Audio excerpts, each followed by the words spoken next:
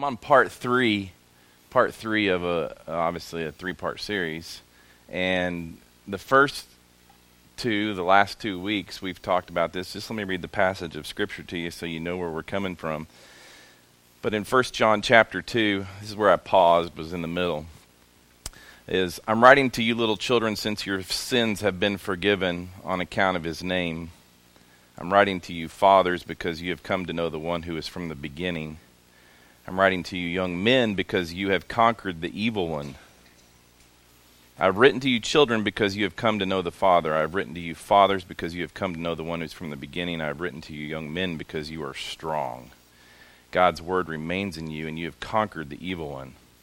So 2 weeks ago, we talked about the foundation of spiritual maturity, which is a child's understanding. The first level of spiritual maturity is forgiveness.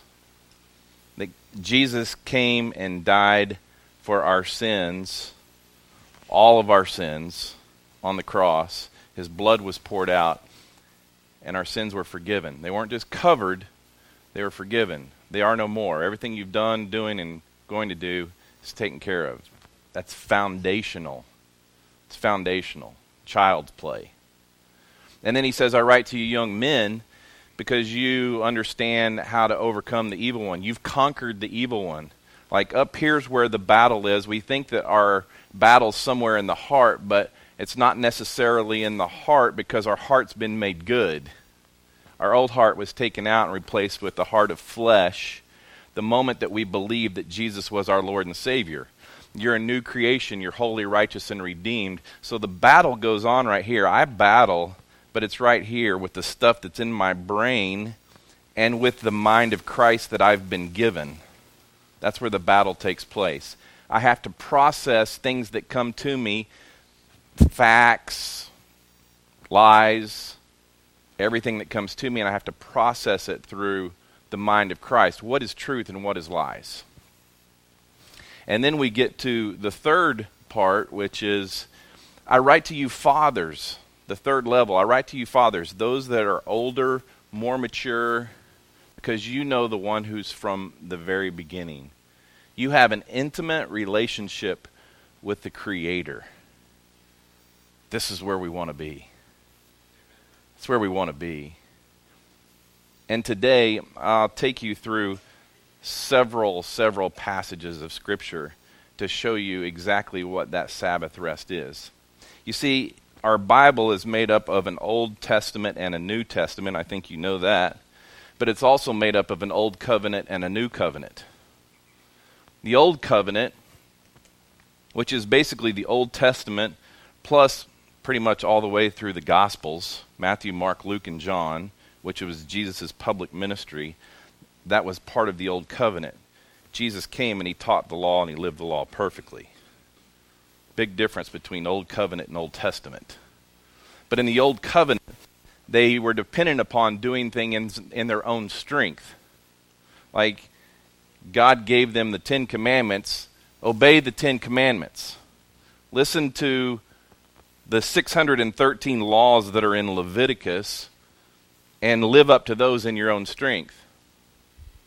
He even came along in Matthew 5, 6, and 7, the Sermon on the Mount, and he gave them more law. It's red letters that Jesus spoke, and he's like, hey, if they ask for your shirt off your back, give them your coat as well. If they ask you to go 1 mile, you go 2. He ramped up the law and said, try to do this in your own strength. Well, it doesn't work. It doesn't work. And it took them all that time period to figure that out. So how does it work? Jesus died on the cross. Your sins were forgiven. He was buried. He rose again. He sits at the right hand of the Father. And then they sent this Spirit to come live inside of you. So there's a big difference between the Old Covenant and the New Covenant. In the Old Covenant, they did everything in their own strength. In the New Covenant, he sent a Spirit to live inside of you, and he said, okay, I'll do this for you. If you let me. You still have a choice. You still have a choice to walk by your flesh, which is doing things in your own strength, or you have a choice of walking by the Spirit and letting the Spirit do it. So let me take you through some passages of Scripture and show you exactly what I'm talking about, that this isn't my words, but it's the Scripture that says that. So Sabbath rest is what I want to talk about with you today. What is Sabbath rest? It's easy for me to say, okay, we need to be in Sabbath rest, but what is it? It's really that third level of spiritual maturity. It's that abundant life that's associated with knowing the Creator intimately. And when I say abundant, I mean it's a full life. Now, you go back to the Israelites that were taken into captivity by the Egyptians. They were in bondage, and they never got to experience this Sabbath rest. In Hebrews chapter 3, verse 16, it says, "For who heard and rebelled? Wasn't it all who came out of Egypt under Moses? With whom was God angry for 40 years?" Remember, they wandered around in the wilderness for 40 years. "Wasn't it with those who sinned, whose bodies fell in the wilderness, and to whom did he swear that they would not enter his rest? If not to those who disobeyed." So we see that they were unable to enter because of their unbelief. They were never able to get into that promised land, the promised land that God said, "I'll give this to you," because they were afraid. They sent spies in and saw these giants that we can't get in there and defeat these. Okay, well, you're going to spend 40 years in the wilderness, and you're never going to enter that rest. In Hebrews chapter 4, verse 8, it says, "For if Joshua had given them rest, God would not have spoken later about another day." Oh, wait a second. So Joshua wasn't able to give them that kind of rest that God had planned for another day later on. Well, what's that? Another day later on. You're in that another day. You're in that another day. The spiritual rest that we're talking about is the believers in Hebrews versus the believers of all time. If you remember, back in April, we talked about the 3 different types of rest. We went through Hebrews, and we kind of explained what they were, and it's very similar to the same thing that we're talking about in 1 John chapter 2, the spiritual levels. The redemption rest was really about salvation. Hebrews 3:1 says, "Therefore, holy brothers and sisters who share in heavenly calling, consider Jesus the apostle and the high priest of our confession." And Hebrews 11:6 says, "Now without faith it is impossible to please God, since the one who draws near to him must believe that he exists and that he rewards those who seek him." Literally, if you want to be redeemed, all you have to do is believe in Jesus. I mean, that's it. For them and that were in Israel, for those that were in Israel and taken captivity, he literally set them free from the Egyptians. He redeemed them. In comparison to us, believing in Jesus and having redemption in our spiritual selves. And then that second level of rest that they didn't get to enter into is what we would consider Canaan rest. That's not a biblical term. That's just one that we talk about. It's the rest that just comes with trusting God to overcome the enemy. They couldn't get into the land of Canaan because they didn't trust God to defeat the enemies that were in Canaan. So they had to wander around in the wilderness. They had to suffer for 40 years, and literally they died out. And then we have those that are encouraged to enter into the rest, and that would be us. Let me back up to Hebrews chapter 10, verse 32. It says this: "Remember the earlier days when after you had been enlightened, you endured a hard struggle with sufferings. Sometimes you were publicly exposed to taunts and afflictions, and at other times you were companions of those who were treated that way.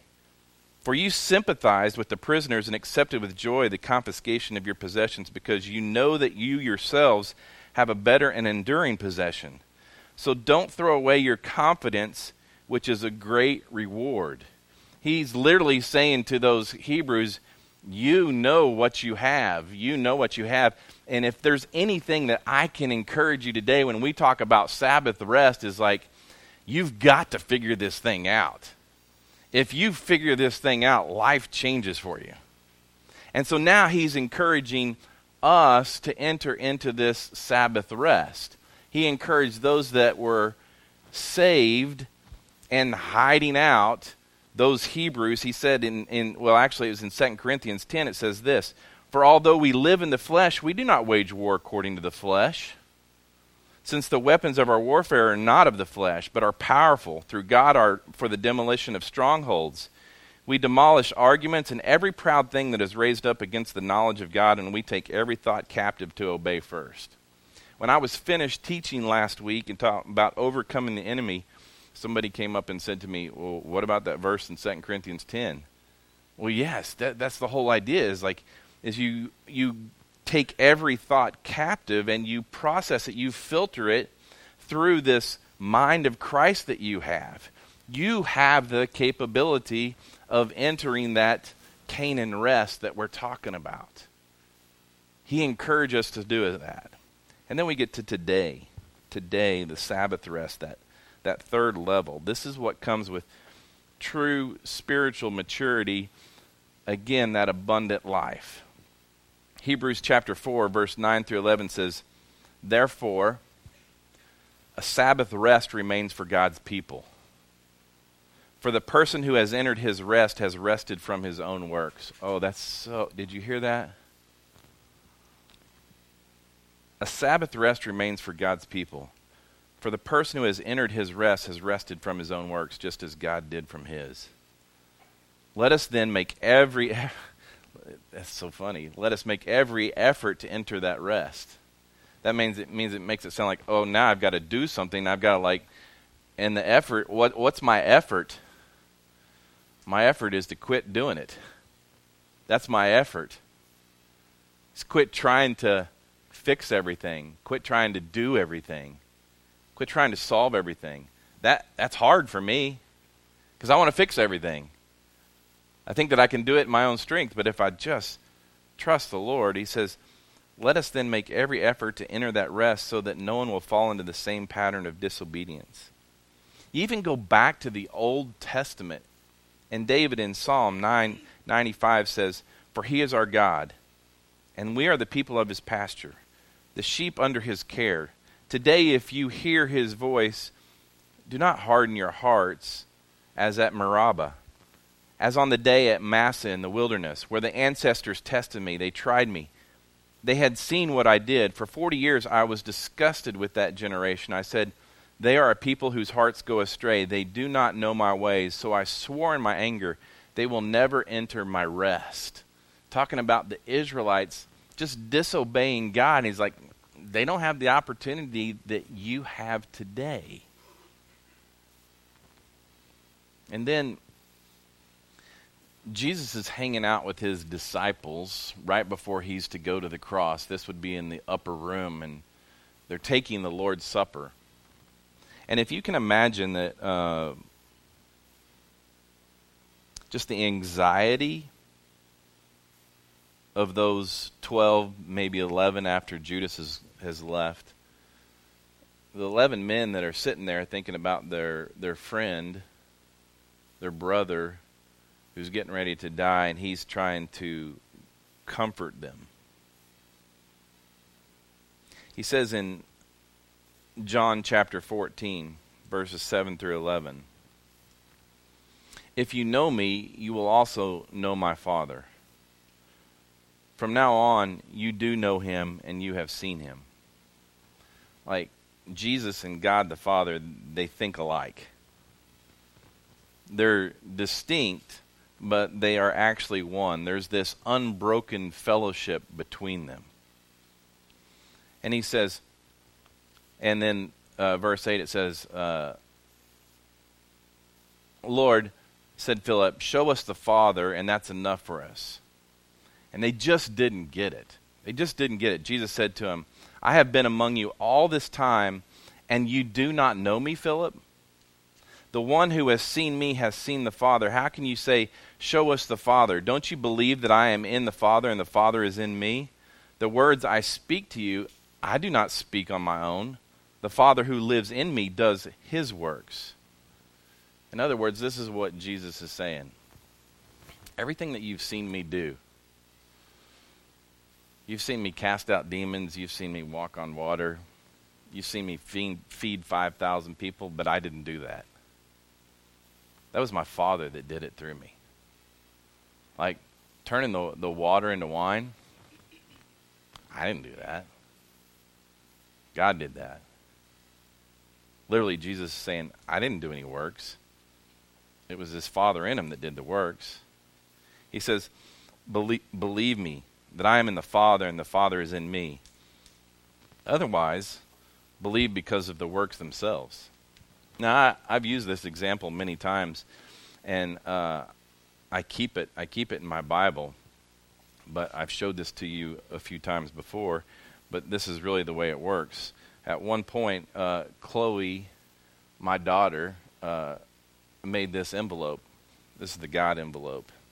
And inside of this envelope, this is the way it works. This is the way verse 10 says, verse 11, Jesus is in God. Jesus is in God. And get this. Inside of Jesus is Chloe. Chloe. So here's the way it works. Chloe's in Jesus. And Jesus is in God. And that is Sabbath rest. That's what it looks like. It's not just Chloe doing her thing. It's Chloe living in Jesus. And Jesus living in God. And them doing it together. That, my friends, is Sabbath rest. Philippians 2:13 says, for it is God who is working in you, both to will and to work according to his good purposes. If Chloe's in Jesus, all of a sudden what she desires, what she wants, becomes what he desires, what he wants.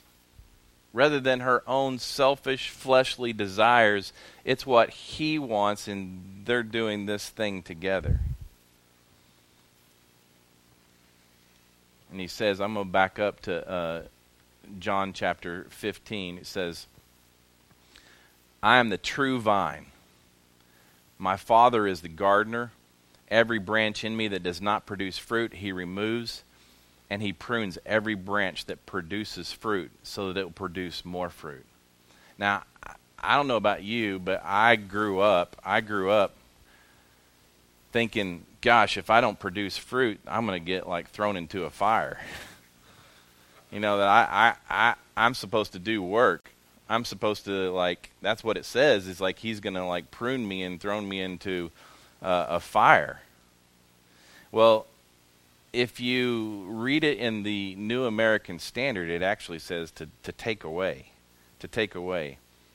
And if you go back to the Greek, it actually means to like raise up from the ground, to raise upward, to elevate. Like every branch that does not produce fruit, he lifts up and he undergirds. Now, I'm supposed to go to Israel on November the 28th. But it's not happening. We're not going. And so we just found that out this week. So we're a little bummed about that. And it's probably going to be another year before we even like think about going. But I've been over there 3 times with many of you. And one of my favorite places to go is the Garden of Gethsemane. It's where Jesus hung out the night before he was crucified with his disciples, and he's like, hey, stay awake and pray for me and all that. And he's like wrestling with the battle going on up here. Remember that? Because he's like sweating blood, and the evil one's saying, don't go to the cross, don't go to the cross. But he's like, no, I'm already committed to going to the cross. And he's like, Lord, take this cup from me. But in that garden, I always, Corey and I would go there the last 3 times, and we have this one specific tree that we like to sit under. It's curved, and we just sit there and we spend time together. That's not it, but you can leave that there. Go back to the first one. But this is an olive tree that's in the Garden of Gethsemane. It's not the tree that we sit under. But I want you to notice something. Look at that. This is a tree that's been there over 2,000 years. Like, you're looking at a 2,000-year-old tree. And this one branch right here, I'm sure at one time it was small. It just didn't appear like that. But somebody took rocks and they did what? They propped that branch up. They raised it up. Like the farmer of the olive tree, like, raised the branch up. Go to that second picture, that bigger one. Look at this big old tree. That's like 2,000 years old. Look at this pile of rocks that he put up here to just, no telling how, I mean, those are almost like cemented together. Like, it's old. But when I saw that, all of a sudden it made this passage of Scripture make sense to me. Like, he says, to raise up the branch. Why does he raise up the branch? So it will produce fruit. The branch wasn't producing fruit, so the farmer comes along and he says, "All right, I'm going to prop you up. I'm going to prop you up so you produce fruit. Produce olives." 2,000 years later, it's still producing olives. I hope that you're encouraged by seeing that. He's literally trying to tell the disciples, you're good. Just let me do this. Like, they're freaking out. You know, Jesus has like been doing this all along. Now he's going to like disappear. And what are we going to do without Jesus, our Savior, our Messiah, our healer, our Redeemer? What are we going to do without him? In verse 3 he says this, you're already clean because of the word that I've spoken to you. You go back to John 13:10, it talks about them being ceremonial clean. But he's literally saying, spiritually, you're clean. And then verse 4, he says, remain in me, and I in you. Just as a branch is unable to produce fruit by itself unless it remains on the vine, neither can you unless you remain in me. To live your life here today by his life, by someone else's life, that's the real adventure. That's the real adventure. Just as a branch is unable to produce fruit by itself, it remains on the vine, so neither can you. You can't produce fruit unless you remain in him. It's this whole thing. Chloe can like get out of this envelope and she can try to do things in her own strength. And she's probably pretty good at doing it in her own strength. For a while. And then it fails. Like some of you that are highly disciplined, you can do things in your own strength for a while. And be successful. No question about it. But at some point, it all crashes down. It comes crashing down. He says in verse 5, I'm the vine, you are the branches. The one who remains in me and I in him produces much fruit. Because you can do nothing without me. No self-effort will produce the fruit that the Holy Spirit can produce in you. He says, if anyone does not remain in me, he's thrown aside like a branch and he withers. They gather them, throw them into the fire, and they are burned. Jesus is in context is speaking of how the fruit is born. 1 Corinthians chapter 3 verse 11 says this, for no one can lay down any foundation other than what has been laid down. That foundation is Jesus Christ. We've already declared that here this morning. If anyone builds on the foundation with gold, silver, costly stones, wood, hay, or straw, each one's works will become obvious. For the day will disclose it because it will be revealed by fire. The fire will test the quality of each one's works. If anyone's work that he has built survives, he will receive a reward. If anyone's work is burned up, he will experience loss, but he himself will be saved, but only as through fire. Okay, so we're talking about a judgment that's going to happen here. It's the judgment seat of Christ, 2 Corinthians 5:10, for we all must appear before the judgment seat of Christ, so that each may be repaid for what he has done in the body, whether good or evil. But wait, what? Watch this. That whole judgment thing, it's all good. It's all good because what's going to happen? Everything that I've done in my own strength, everything, if I'm standing here today in my own strength and teaching rusty isms and everything else, it goes into the fire and it burns up. Not worth anything. But everything that I do in the Spirit, Him doing it in me, which is hopefully most of my life at this point, it all comes through the fire and it's all good. Look what Jesus did in Rusty. Look what God did in Jesus in Rusty. So that whole judgment thing, it's all good. And why do I know that? Because Jude 24, it says, "Now to him who is able to protect you from stumbling and to make you stand in the presence of his glory without blemish and with great joy." I'm going to stand in his presence without any blemish, and I'm going to stand there with great joy, and it's going to be a cool thing. I don't fear judgment from God. Why? Because Matt said there's this one verse, Romans 8:1, that we quote all the time in here. Therefore, there is now no condemnation for those who are in Christ Jesus. He's not going to condemn me. He's already if he's already taken care of all my sin, the basics of it all, it's good. And you go, okay, well, how do you define what doing things out of your own strength? How do you define things out of your flesh?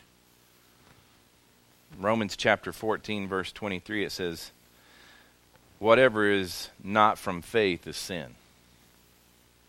Whatever is not from faith is sin. And therefore there's this. Everything I do, I either do in the flesh or I do in the Spirit. Everything I do in my own strength is sin. I still sin. I still do things in my own strength. Everything I do in the Spirit is good. Because why? Because He's doing it. He's doing it, not me. I hope He's teaching here today. I hope He's doing a great work as you listen today. And he closes, well, he doesn't close, but he says this to them, verse 7. "If you remain in me and my words remain in you, ask whatever you want, and it will be done for you."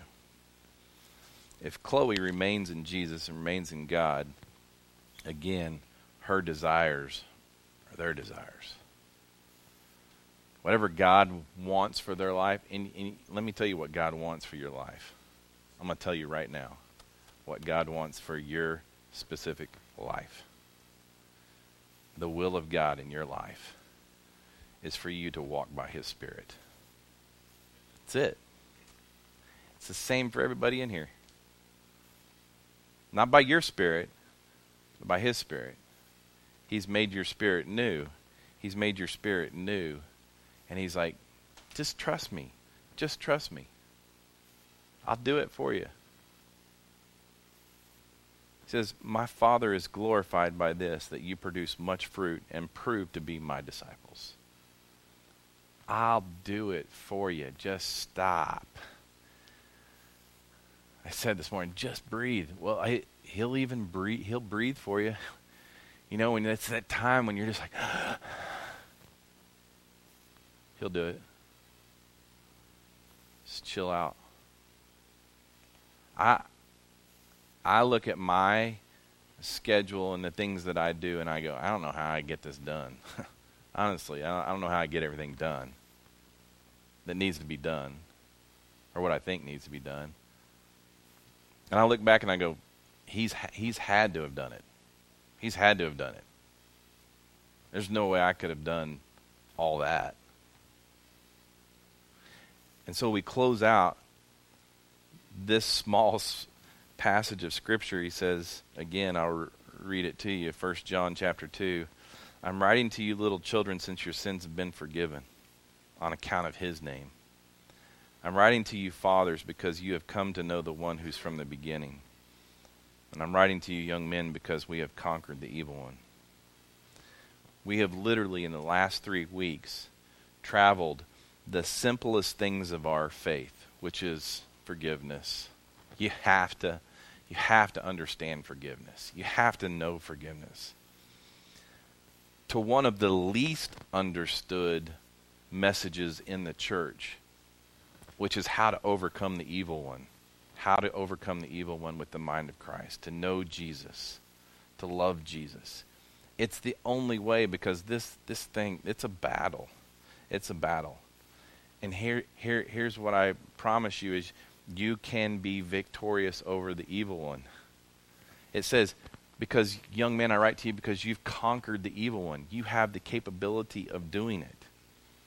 And then to desire that personal relationship that we continually pursue. And what's that? Knowing the Father. I think back about two men. Adam walking with God in the garden. It was all perfect. It was all perfect. Before Genesis chapter 3. Just hanging out with the Creator. Just looking at what He's made. And I think about Enoch. He says, Enoch walked with God. When I think about knowing the one who's from the beginning, knowing the one who's the Creator, I think about just walking with God. What does it look like here in 2023 in my daily life? The only thing I can do is know Him more. That's my desire, know Him more. I just want to know God more. We can sit here and talk about church and all this other stuff and ministry and everything else, but man, we can talk about baseball. But honestly, I just want to know my Savior more. This is a sideshow. Seriously. I just want to know Jesus. And I want Him to breathe for me. And sometimes I need Him to breathe for me. So Lord, today, I thank You for Sabbath rest, that You give us the ability to have Sabbath rest. Just trust You. That's the hardest part, is just trusting You with Your word and trusting You what You say, and rather than our own selves. I pray that You would allow us just to rest in You. Allow us just to let You do Your thing in us. And then everybody knows whose side we're on. Your side. And I pray these things in Jesus' name. Amen.